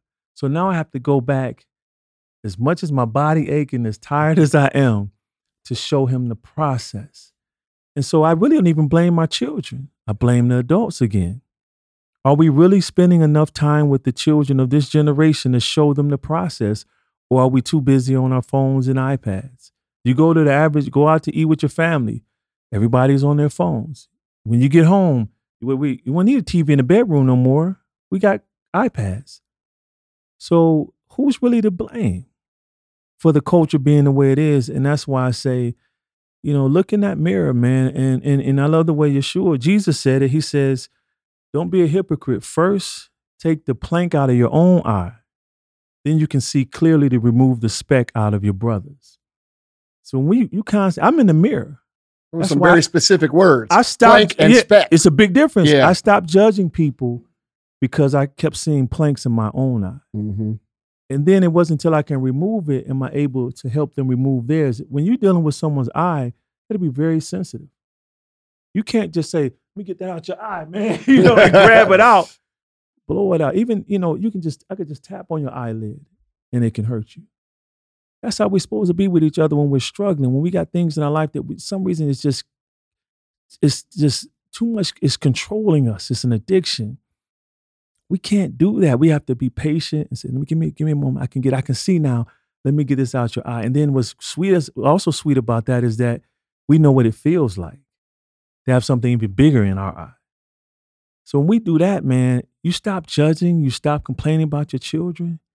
I remember when COVID first happened, the pandemic, the teachers was upset at my son because he had some missing assignments. Great teachers, don't get me wrong, because it was difficult to transition from in-person to virtual. It was very hard if you're a caring teacher. And I told the teacher, I said, listen, I want you to know that there will always be an asterisk by 2020 on this report card. When you scroll to the bottom, it's going to say pandemic. What I mean by that is that you will not pressure my son into doing school the way he did when he was in person when we're in the midst of a pandemic. That conversation allowed me to speak more with them, and they was able to help them teach more because, again, we're performance-based as a people. When they were saying, wait a minute, let me adapt to this. That's why I found jiu-jitsu so late. You have to adapt. How old were you when you found it? 2004. So I was 34, I think. And then I didn't take it serious because, again, you're still coming out your tradition, the hands, you want to look sweet with the kicks. But jiu-jitsu nullifies that. Yeah. So I didn't really get serious, man. I would say until 2000 and Tyrone Good. I met him, I'll say 2013. Did you maybe. say Woodley? Tyrone. Oh, I text Tyron Woodley. I know. He told you? He texted me too. Yeah, okay, yeah. He's pissed off. He's in Hawaii. Listen, well, that's a beautiful brother there. Yeah. That's a beautiful brother. Yeah. But I forgot, what was I saying, man? We done shifted so much, but what was I saying? You were talking about jiu-jitsu, discovering it. And when you started taking this 2014, Tyron. Yeah, but then prior to that, because I forgot how I got there. I got you off track, bro. It's okay, man. But again, just I guess the principle of this whole conversation, man, is making sure we as adults and men are modeling what we want to see. Mm-hmm. Yep. And if we can grasp that and, of course, spend time with our children. And then another thing, man, and this is going to be hard. We haven't talked about marriage. A lot of times we worry about Cain and Abel, but not Adam and Eve. And so I share this, and I shared it with you, Sal, I believe, or I think I shared it with you. My wife recently, man, just had something just came up in her. She did some introspective work, and man, 30 years of words and things I would say to her that was negative started coming out. She hadn't gotten over. but she would suppress it just to keep the marriage going. So we went to our psychotherapists, or our marriage counselors. I'm so thankful I am where I am now because each session was 5 hours. So imagine sitting across from your wife and hearing the words that you said to her that actually shape the way she think about herself. As men, we have to get to the place where we don't run from those conversations anymore. That's why so many marriages fail like 25 years, 30 years. Why did you get divorced now? Because now you're tripping over the lump that you hid for so long under the rug. So my wife and I, we never wanted to be that couple. And I was able to say, like, man, I couldn't even remember half the stuff. I just said, I'm sorry. You're not that. You know, and man, when men can get there, man, I really believe you not only see our communities change, but the world.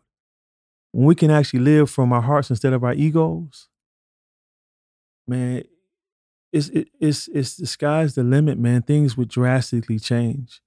And that's my mission. And I'm gonna stay focused on it. How can people support that mission?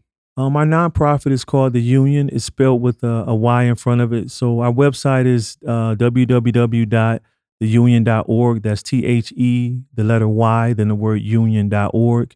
And you can donate there. We're renovating our second floor, creating a computer lab, a multi-purpose room, a health and wellness room where we help kids release trauma as well through neurofeedback, counseling, as well as meditation. And we also have a film studio as well there to teach them how to start podcasts and other things where they can generate income that aligns with their passion. And then, of course, the Cave of Adullam is the top floor. The entire third floor is the cave. And, you can support a child who can't afford tuition there, because, again, we have to keep our lights on. And so a lot of our donors, who I'm so thankful for, they sponsor a kid. I said, well, right now we're good. They say, I don't care. I'm going to pay this a month and you let me know when they're ready. And so that's how they can support us. And that would be truly a blessing. So we can continue to, again, do what we can, what we're called to do. That's awesome, man. Thanks, man. Thank you. Dude, this has been, you have a gift, by the way. I know you probably are aware of this, but you have an amazing gift to open perspectives and make people think about things in a different way. And this show has been, probably the show I've said the least about on the 600 episodes I've ever done for a reason. Mm-hmm. And I just want to thank you, man, and commend you for the work that you're doing and say that it's very much appreciated. We talk a lot on this show about handling the problems right in front of you, and you're the living embodiment of that. I love the focus on it. I love that you're so focused and you understand, because, dude, that's where I'm coming to. I'm coming to the point where the mountain is so big and so overwhelming that I'm realizing that I can only control what's right in front of me.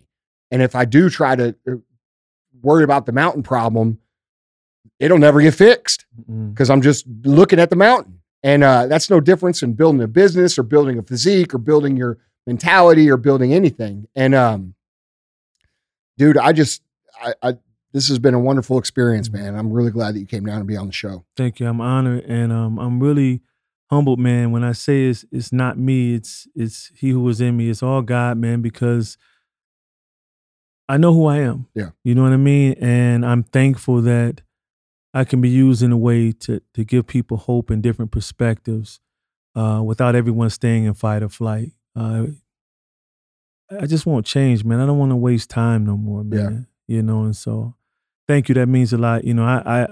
Affirmation, I've learned to receive it instead of always deflecting it and saying, you're doing great, yeah. Because that's what helps me keep going when things get tough. So thank you. Well, it's not chatter. It's real stuff. And if you guys follow this man and you watch anything that he does or read what he's about, you are the change that's needed, brother. You are. Mm-hmm. And anybody listening right now who is understandably confused and upset by what's going on in the world, like we say all the time, man, it's handling what's in front of you, and it's making the people better that are in front of you, and it's pouring into the people that are in front of you.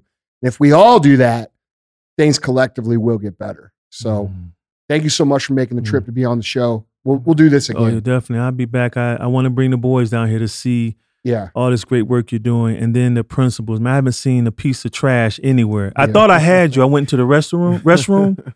I said, I see paper on the ground. But when I looked closer, it was the logo on the mat in front of the urinal. I said, this is ridiculous. I mean, seriously, man.